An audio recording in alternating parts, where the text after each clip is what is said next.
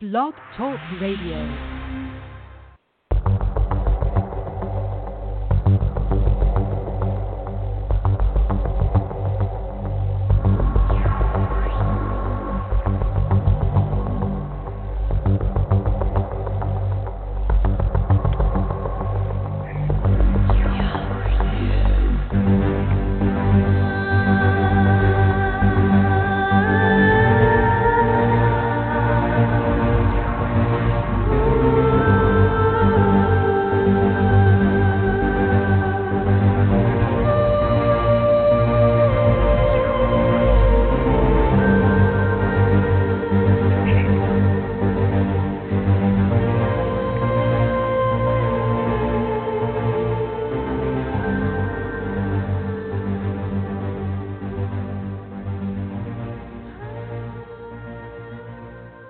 It's Thursday, March 30th.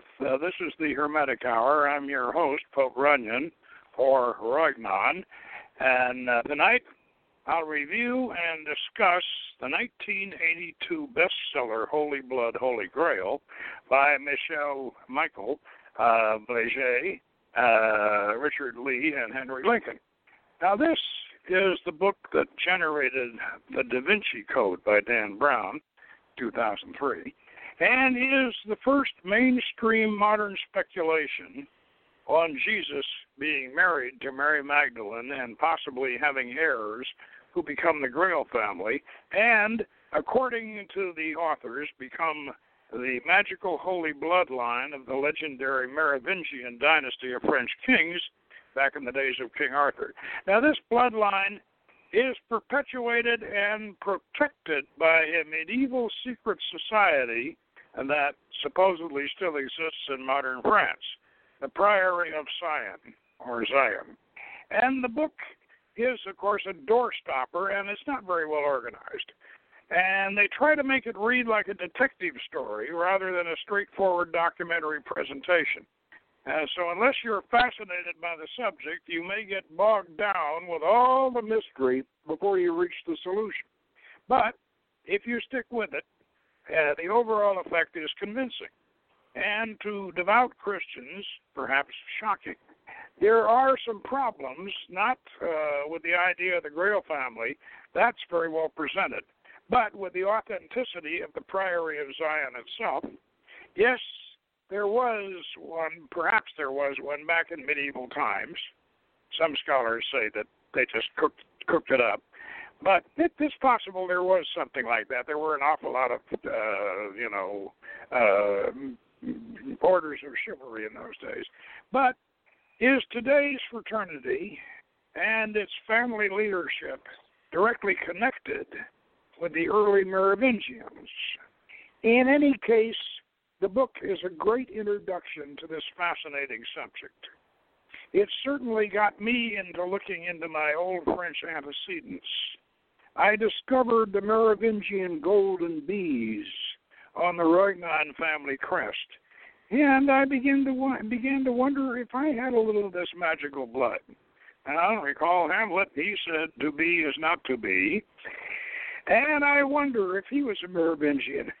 So we'll stay with us and we'll explore the mystery of the Grail family. Now, before we get into this very controversial subject, let us make a few things very clear. Yes, there might have been something called the Priory of Sion in the Middle Ages. As I said, there are any number of chivalric orders in those days. Yes, there was a Merovingian dynasty that flourished in France before the age of Charlemagne. Yes, there was a Jewish community in southern France that Mary Magdalene may have immigrated to. And yes, there is evidence of Valentinian Gnostic Christianity in southern France as early as the 2nd century A.D. Of course, neither the Priory of Zion or the authors of Holy Blood, Holy Grail know very much about that, but it was true. And this is a very big but, there is no hard evidence connecting all of these facts and themes. And most importantly, there were no public records or church records of births and lineage kept in Europe before the Crusades. All claims of royal or divine lineage before that era are anecdotal. Also, the so-called secret documents, or dossier secrets, deposited in the French National Archives by the Plantard family in the Priory, are typescripts no earlier than 1935. So, is Holy Blood, Holy Grail a hoax? Or more specifically, is the Priory of Sion a hoax? Well, yes, that seems to be the opinion of most of the media and most of the scholars of the period. But it's not any more than the Rosicrucians or the Knights Templar connection to Freemasonry, both of which the Priory of Sion claims to have been involved with. There is no proof that there ever was a Rosicrucian society before the advent of Masonry in the early 1700s.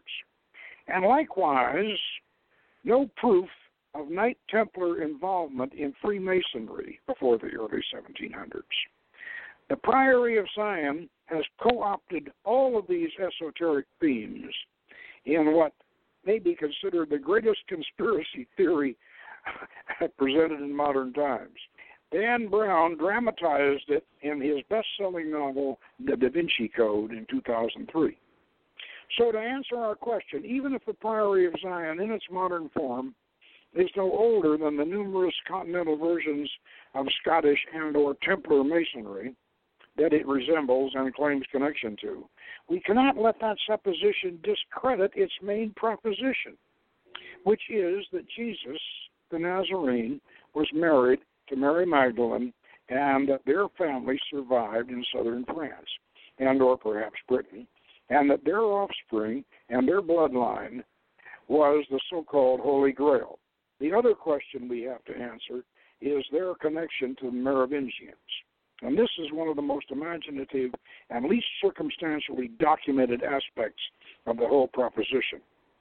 But because the honeybee was important to the Valentinians and the Merovingians and the Roygnons, I was inclined to accept it.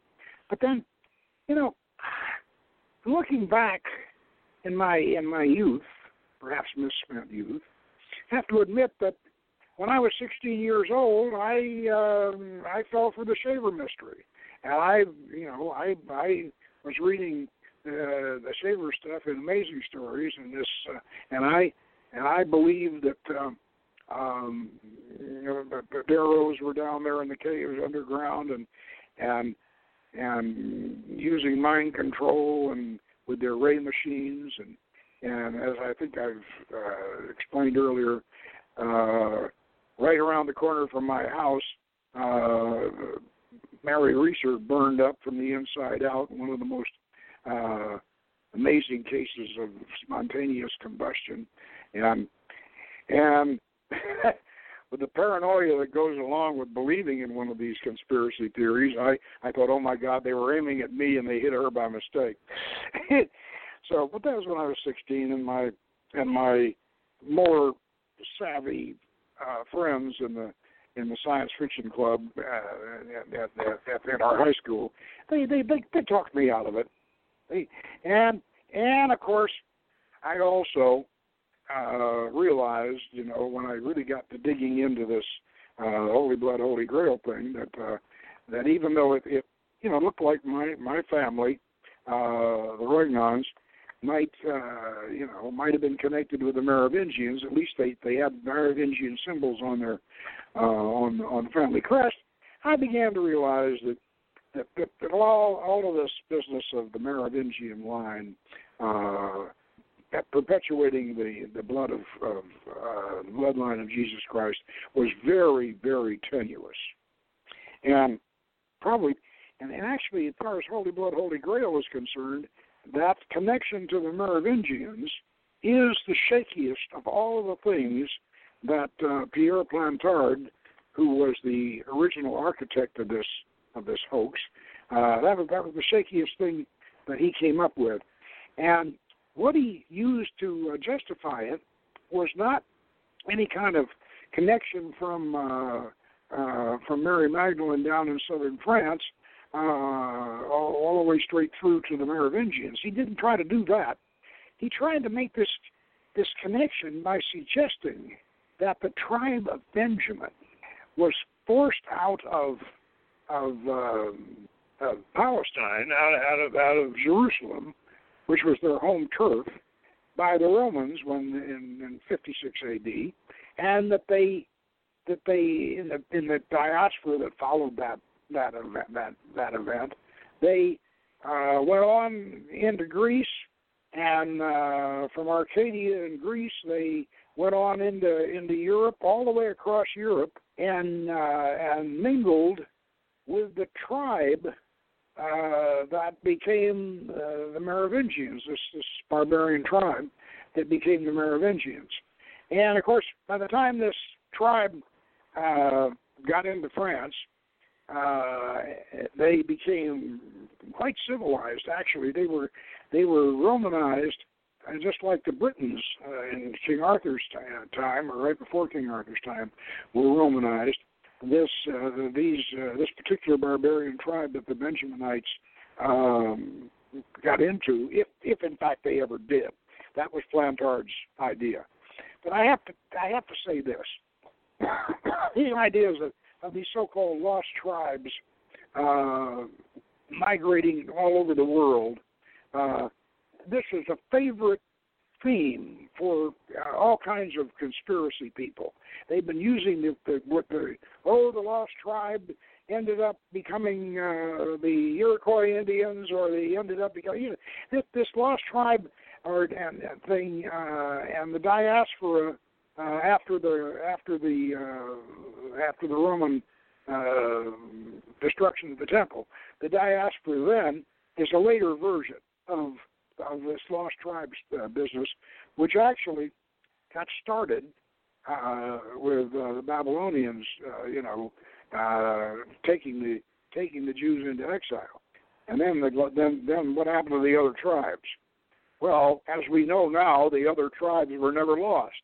They were the Canaanites and the Phoenicians. They were never lost at all. But it started all kinds of hoaxes. One of the things about the Merovingians, though, that is very interesting. They're very, very legendary people, and they wore their hair long, and this was supposedly like Samson. The strength was in their hair, and the men wore their hair long. One of them, the earliest, the founder of the Merovingian line, Mero, had supposedly sex with a lady who was related to the Grail family, and she went swimming in a lake, and right after he had sex with her, and a merman, an undine elemental, male undine elemental, raped her underwater. So she supposedly gave birth to one of the first Merovingian kings, who was supposed to share. This was a shared seed, or a dual seed of the Merovingians and a water spirit, Poseidon, if you will. That, of course, that legend is one that is recounted in the dossiers secrets, and this thing has been picked up by the fundamental Christian critics of this whole business, and to indicate that the Merovingians were not holy. They weren't carrying on the holy line of Christ.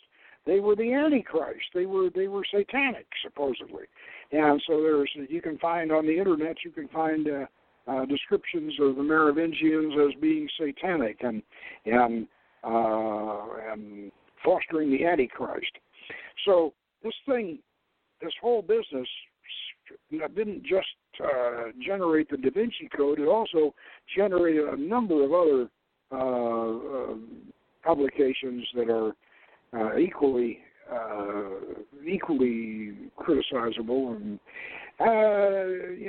this fellow Gardner's bloodline things. In fact, the whole bloodline business. This Holy Blood, Holy Grail starts off this whole bloodline business. And we even have bloodlines of the Illuminati, and all of that. And if there's that, of course, is a contradiction in terms, bloodlines of the Illuminati, because the Illuminati were anti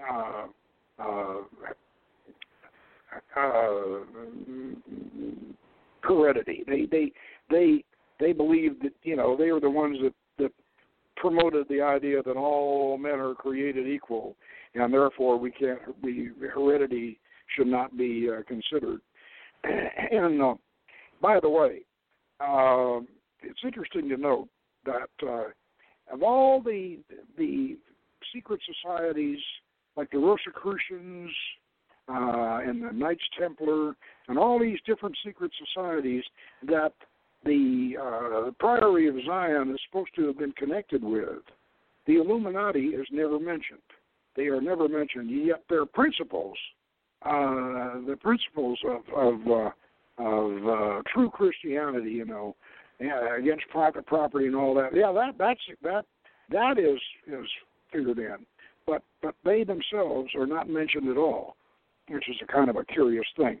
Also, too, another thing that I'm concerned about is apparently Pierre Plantard, the man who created all of this in France and who deposited these modern transcripts of ancient secret documents in the French archives to get this thing going, to get this going. He also inspired a novelist to write a novel on this, sort of a pre-Da Vinci Code kind of a thing, and this novel was what attracted the British Broadcasting Company, that's Henry Lincoln and his colleagues, to this whole business was this novel, and the novel was called Le Trésor Maudit by Gerard de Sade. It was a mystery story, lightweight, entertaining blend of historical fact, genuine mystery, and conjecture. It might have remained consigned to the post-holiday oblivion of such reading had I not stumbled upon a curious and glaring omission in its pages. The accursed treasure of the title had apparently been found in the 1890s by a village priest through the decipherment of certain cryptic documents unearthed in his church. And although the purported texts of two of these documents were reproduced, the secret messages said to be encoded within them were not. The implication was that the deciphered messages had again been lost. And yet so this is what started Henry Lincoln and the BBC off on this post. And then we come to find out that Pierre Plantard, the French hoaxer who started all of this, was an associate of the author, Gerard de Sade. And so, what is this mystery of this French priest? And this gets Henry Lincoln and his BBC crew off into southern France to do a History Channel type documentary. Now, the first chapter in Holy Blood, Holy Grail is called The Village of Mystery. René Le Chateau and the priest Bérenger Saunier. Now, this priest is apparently a very well-educated man, and this is back in the 1890s. He's very, very well-educated, but he's out of favor with his diocese, and they assign him to this little old medieval village down in southern France called René's Le Chateau, and he takes up his residence there. And he's pretty happy about it because the place has a lot of historical significance. It's down there in the area that used to be called Languedoc, and this is the where the Cathars had their tragic defeat in the Albigensian Crusade, and it was steeped in legend and tradition, and so the priest kind of enjoyed his assignment, and he found not only did he find secret documents, but he also found something very, very, very valuable, because from being a poor man when he arrived, he then became very very, very, very wealthy. And the assumption that some people were making was that he had found a treasure. And in fact, he became so wealthy and that he built a tower and dedicated it to Mary Magdalene. And then he had in this tower he had a chapel, and he had a statue of Asmodeus, the demon. And so, of course, this started off all kinds of rumors and what have you can imagine. And what was this secret that he had discovered? And of course, and where did all this wealth come from? Well, he kept his secret all the way to the grave, and his girlfriend, who lived with him, she before she died, the French government had changed its currency, and she had all these thousands and thousands of franc notes from the old currency, and rather than turn them in like everybody else was turning in their currency for the new issue, she burned it. She burned millions of dollars worth of franc notes from this old currency, and so nobody knows what it was that they found, and it's been suggested that maybe it was the Templar treasure. And now let me backtrack on that a little bit, and because this whole Holy Blood, Holy Grail thing, that this hoax of the Priory of Sion that Monsieur Plantard created, and with the help of the novelist Decidé, and then eventually with the help of Henry Lincoln, the BBC, and the rest of them, and finally Dan Brown, and they all contributed to this thing. The treasure that may have been part of what was the René Chateau documents and relics pointed to could have been the temple treasure that the Romans brought out of the temple in Jerusalem when they took the temple before they destroyed it back in 56 A.D. They took restored the new Ark of the Covenant, the menorah, and all of the sacred vessels, because all of those were they were lost. They were lost when Solomon's original temple, but then they were recreated in Herod's temple, and the Romans took them back to Rome. Well, that's where they stayed. They stayed in the Roman treasury until the Visigoths, in a couple, I forget exactly the date on that, but around 200 and some A.D., the Visigoths sacked Rome. The Visigoths were a barbarian tribe. Not quite as barbaric as some people would like to think, but they were a barbarian tribe, and they sacked Rome, and they hauled the treasure off.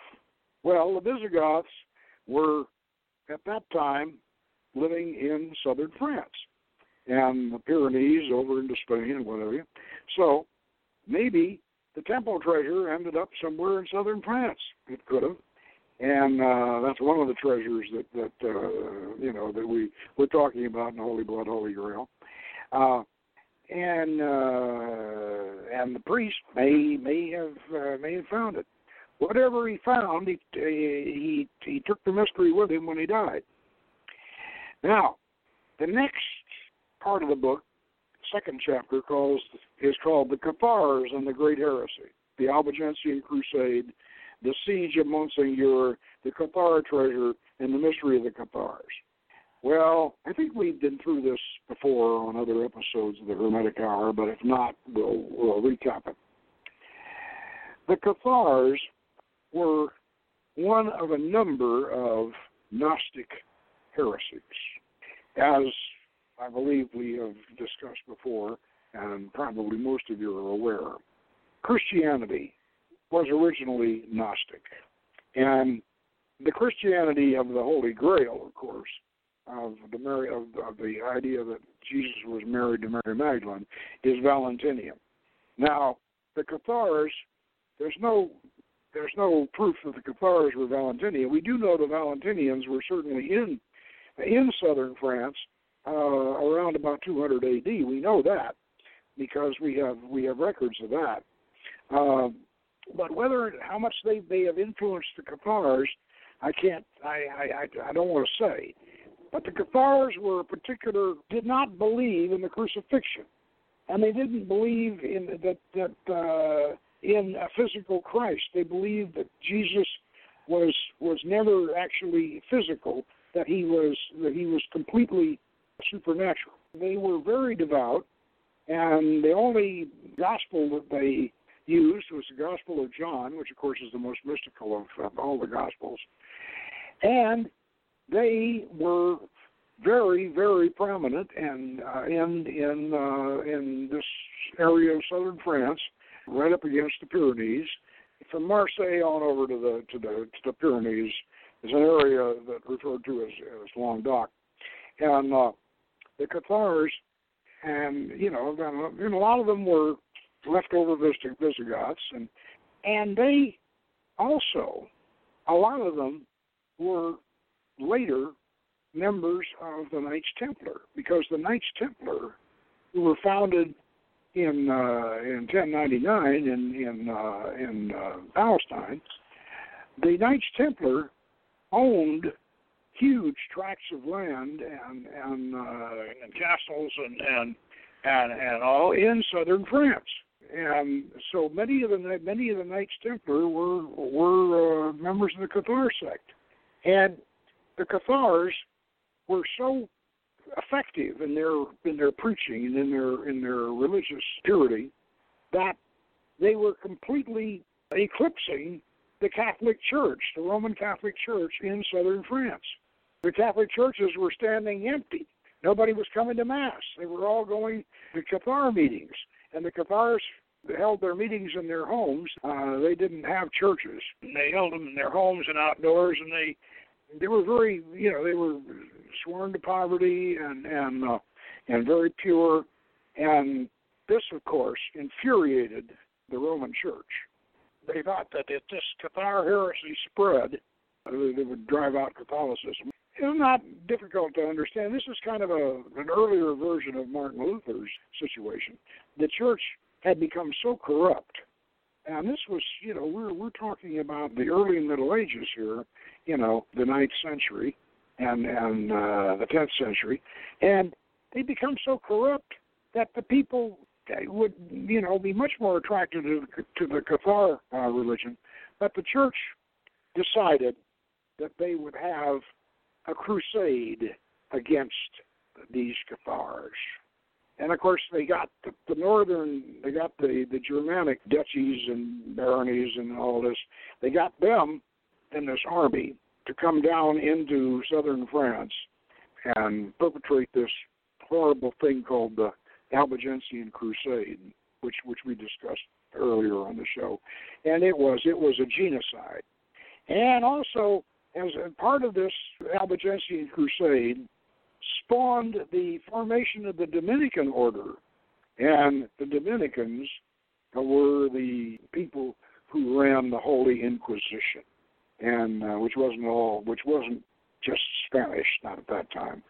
And so the Albigensian Crusade proceeded in the 13th century. It proceeded down into southern France, and they killed everybody, men, women, and children. They looted and they destroyed everything. The town of Béziers was one that they laid siege to, and it was estimated that half the town were loyal Roman Catholics and the other half were Cathars. And when they were about to reach the walls, the head of the engineers to the Grand Marshal de Montfort and said, "Well, we're just about to breach the walls. What are your orders concerning the people inside? You know, half of them are good Roman Catholics and the other half are Cathars. What are we going to do?" And de Montfort is supposed to have said, "Oh, kill them all. God will sort them out." And that's where that supposedly came from, which they did. They killed them all, everybody in the whole town, about 20,000 people.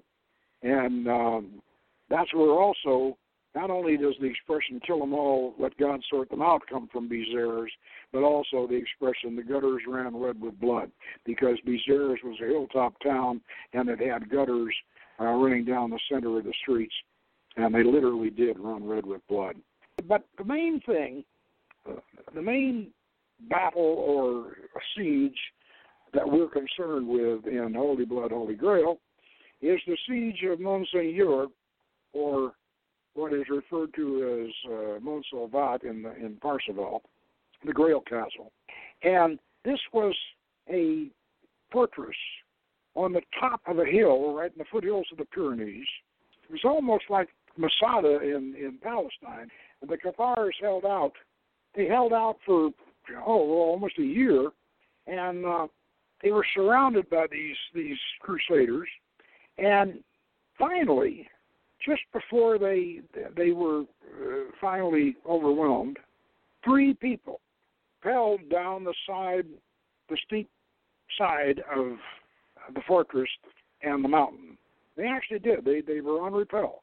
And down they went carrying something, bundles, and it's been suggested that they got the treasure out earlier, and that they had a tunnel that they got the treasure out. But what was it that these 3 guys that came down the hill on rappel, what was it that they were carrying? And that's another mystery. We don't know. The Holy Grail? Well, Wolfram von Eschenbach said the Holy Grail was a stone from the stars, and nothing to do with Christianity. It was a stone from the stars. And Schrint in Detroit, he said that the Holy Grail was a feeding vessel.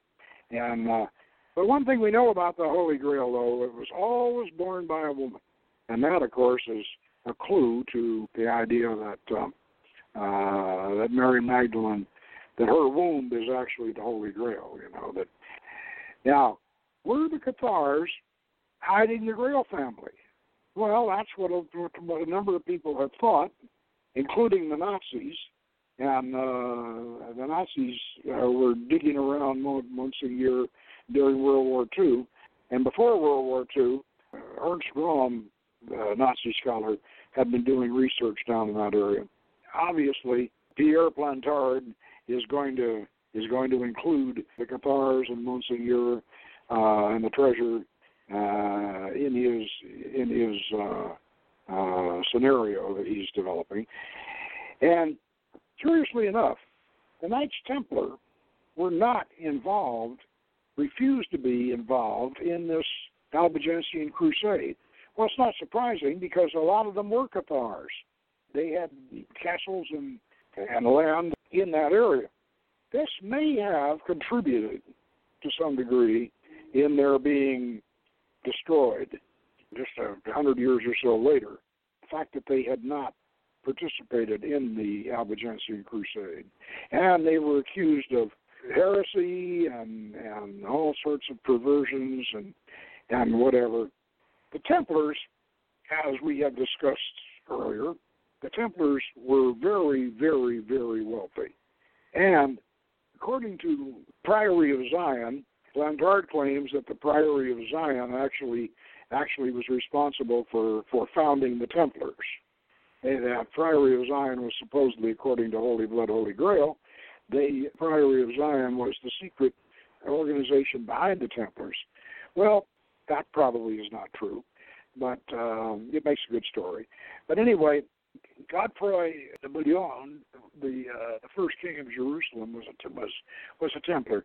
The Templars were founded in 1099, and they were supposed to guard the routes to the Holy Land, just for the pilgrims. But there was only 9 of them, and they went to Jerusalem and took up residence under the Temple Mount in Solomon's underground stables, and then they started digging. So they were more interested in archaeology than they were in protecting pilgrims, and there was only 9 of them anyway. And as we all know, we discussed a couple of weeks ago, they found something. We don't know what they found, but whatever it is, they found something. It could have been more treasure, or scrolls or tablets or whatever. We don't know what they found. But that's another treasure that the Priory of Zion claims to have. And the Templars rose up and became the most powerful international organization in Europe. They, of course, as we discussed a couple of weeks ago, they were strongly allied with the Republic of Venice. And the Templars actually invented modern international banking. You might say they invented the credit card. Well, actually, it was a letter of credit, or the check, Let's say if you were a merchant and you were going to sail from Venice to Acre in Palestine, you could get a letter of credit. You could deposit, a large sum of money in Venice in a Templar bank, and they would issue you a letter of credit in cipher, probably, in which you could take to a Templar bank in Acre when you got to Palestine and cash it in. And you would have, be like an American Express check. You cash it in, and you'd have money for your sojourn in Palestine. They did this all over Europe and the Middle East, and of course they were the force behind the Kingdom of Jerusalem, which lasted for 300 years until it finally fell. And those of you who have seen the Kingdom of Heaven, you are aware of the fall of Jerusalem. And the Templars lost Jerusalem. That was obviously. Saladin defeated them, and they lost Jerusalem, which probably was one of the reasons why they were suppressed. But on Friday the 13th, they were all arrested all over France, and the King of France and the Pope both, wanted to confiscate their treasure, but they had advance warning of this Night of the Long Knives that was inflicted on them. They had advance warning. They got their treasure out, and they'd hidden it. Who knows where? Of course, the Priory of Zion. They claim they know where.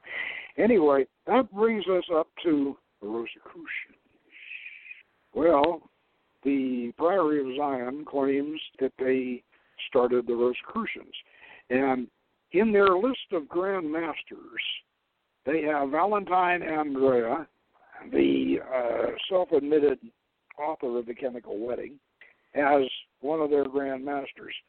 Just to give you an idea of the scope of this conspiracy, let's start with 1188 with Jean de Gazors, and he was Grand Master from 1188 to 1220, and after him, Marie de St. Clair, 1220 to 1266. And after Marie de St. Clair, and I assume that sounds like a woman.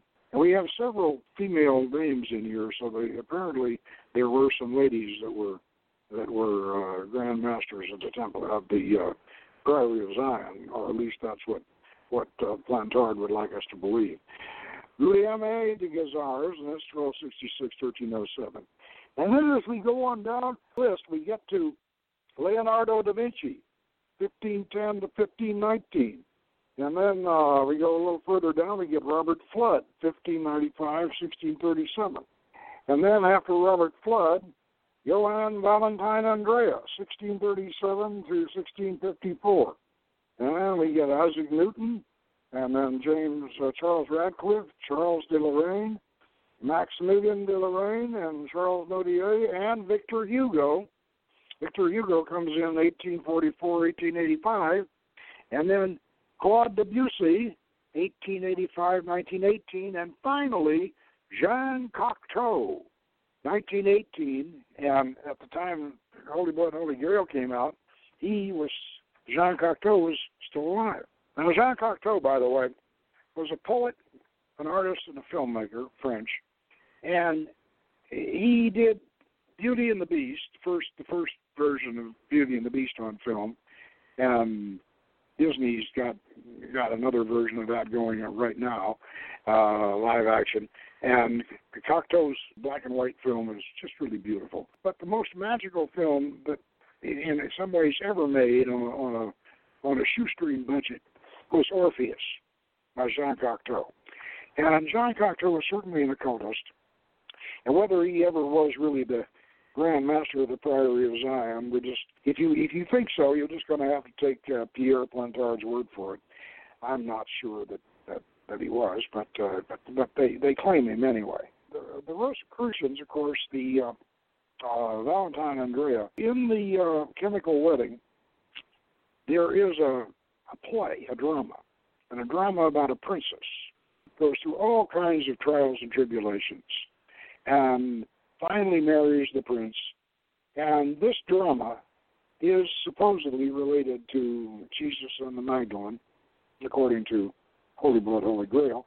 And Valentine Andrea wrote the Chemical Wedding and the drama within the Chemical Wedding. And we have that, we did a show on that. And so, and we'll also be publishing our version of the Chemical Wedding in this forthcoming second volume of Hermetic Yoga, the Rosicrucian Yoga book. And we were, interestingly enough, we figured out the structure of the Chemical Wedding. And I believe we were the first people to actually figure out the mystery and structure of the Chemical Wedding. It's actually based on Christian Rosenkreuz's horoscope. And we're the first ones to come up with that. So maybe my 3 golden bees on the shield are good for something, I don't know. The Priory of Zion goes on into the separation, when the Catholic Church broke, the British under King Henry broke from the Catholic Church. There was a giant elm tree somewhere in Brittany. It's this huge elm tree. And the British knights and the French knights, nobles, used to meet at this elm tree. And finally the elm tree got cut down, and that, of course, symbolizes the split between the Catholic Church and the Anglican Church. But the Templars and the Priory of Zion supposedly continued their influence in England. And, of course, if Robert Flood's going to be a Grand Master, obviously that's going to be the case. What I'm doing here is I'm going through the contents, the annotated contents of the book as an outline. So they're claiming that the Rosicrucian manifestos were produced by Valentine Andrea, who was one of the members of the Priory of Zion, according to this. One of the things that really, really threw me for a loop was when they took credit for the protocols of the learned elders of Zion. I just about wanted to pull my bees off my crest at that point. By the way, let me mention something about those bees. They're golden bees, and according to some, this is the origin of the fleur-de-lis, that's the symbol of France, supposedly comes from the golden bees that the Merovingians venerated. And these golden bees were so important that Napoleon, when he was about to be crowned emperor, he opened up old King Clovis's tomb, took the golden bees off of his robe, and put them on, and Napoleon put them on his robe when he was crowned emperor of France. That's how important they were. Now, we should mention that Clovis was the great king of the Merovingians. He was the first Christian king. The Catholic Church, the Roman Catholic Church, made him, baptized him. This is back in the 600s. They baptized him and converted him to Christianity. What he had been before, they say he was a pagan, but that could have included a Gnostic version of Christianity, because the Visigoths at that time, most of them were Arian Christians, and that's a version of Christianity. It doesn't have anything to do with the Aryan race or anything like that. It's Arian, and what it means is that Jesus was a human being all the way. He was not divine at all. He was a human being. In other words, he was a prophet. And that was the Arian Christianity. And a lot of the Visigoths were Arian Christians. So what Clovis may have been Arian, he may have been Valentinian, he could have been a lot of things, but supposedly the Roman Catholic Church baptized him and converted him. And what they wanted to do was make him into the first Holy Roman Emperor. This was something that later they did with Charlemagne. And there's a very interesting story about this, and how true it is, I don't know, because it issues from, the Priory. So the story goes like this. The Clovis was given a pact. He made a pact with the Roman, with the Pope and with the Roman Church, that the Merovingians were going to be the dynasty of the Holy Roman Empire. But somehow, somewhere along the line, after Clovis died, the church decided they didn't want the Merovingian they didn't want to keep this pledge to the Merovingian dynasty. So they conspired to have one of the Merovingian kings assassinated. And then they made the Carlogingians. That was a dynasty founded by Charles Martel. Now, Charles Martel was one of the mayors, prime minister actually, under one of the Merovingian kings, and he was famous for driving the Muslims out of France. This is Charles Martel, and he was not a Merovingian, but he was a prime minister for one of the Merovingian kings, and he drove, at the Battle of Tours, he drove the Muslims back across the Pyrenees into Spain and kept them out of France. And when the sitting king died, Martel could have taken the crown, but he didn't. He refused it. He was still loyal to the Merovingian dynasty. And his successor, Charles the Great, Charlemagne, was told to come down to Rome, and that he was going to be given an honor. Instead of just giving him a knighthood or whatever it was they promised him, they crowned him. The Pope crowned him in Rome and made him the Holy Roman Emperor. And Charlemagne didn't really want to accept it. Charlemagne himself was still loyal to the Merovingians. But the church did this on purpose. They wanted to get out of their pact with the Merovingian dynasty. Now, if this is true, this is very, very interesting, because Charlemagne, of course, as we all know, was the great king of France, Charles the Great, and he was the Holy Roman Emperor. This Holy Roman Empire, by the way, this thing recurred over and over and over again in European politics, the Holy Roman Empire, so many times, and there were conspiracies about it, and the Habsburgs were involved in it, Austria, Hungarian family, and the Holy Roman Empire was also something that the Priory of Sion, that Pantard claimed the Priory of Sion was involved with. And finally, as we will see when we get toward the end of this, the ultimate agenda of the Priory of Sion in modern times now, the ultimate agenda was to reestablish the Holy Roman Empire, and not of Charlemagne now, but of the Merovingians as it was originally intended. It sounds almost like a blueprint for the European Union, and this is back before the European Union was founded. Plantard was imagining this and having this as an agenda. And this is really kind of. However, I think more than Clovis. I think what France needs right now is not the European Union or the Holy Roman Empire. What France needs right now is a Charles Martel. The European Union is not something that has done very much good for France. Pierre Plantard has since recanted all of this, and he says, oh, we can't trace the bloodlines, it's too far back. And he said, no, we don't have any political agenda, and and all that. And he's backed down on a lot of this stuff. So anyway, Holy Blood, Holy Grail is one of the great conspiracy theories or hoaxes of modern times. I kind of entertained it privately. Fortunately, I was wise enough to keep my private feelings about possibly being related to the Merovingians to myself. And I'm admitting it now because, this is something that fascinated me. I figure if I can admit that I fell for the Shaver mystery when I was 16 years old, I can admit that I entertained my Merovingian fantasies a little bit.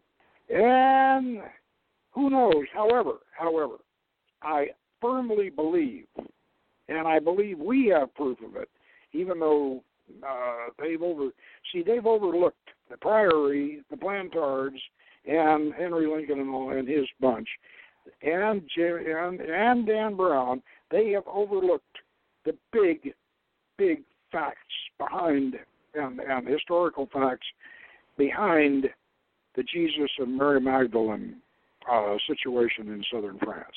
They've overlooked it. And I firmly believe that, yes, Mary Magdalene and possibly Joseph of Arimathea, but certainly Mary Magdalene did get to southern France, and that there really was a Grail family. And I think that we have evidence that is actually better than what Plantard was able to collect, historical evidence, and which we will publish in the Rosicrucian Yoga book coming up. And so that's Holy Blood, Holy Grail, and tune in next week, and we'll get back into more mysteries of magic. And until then, good magic.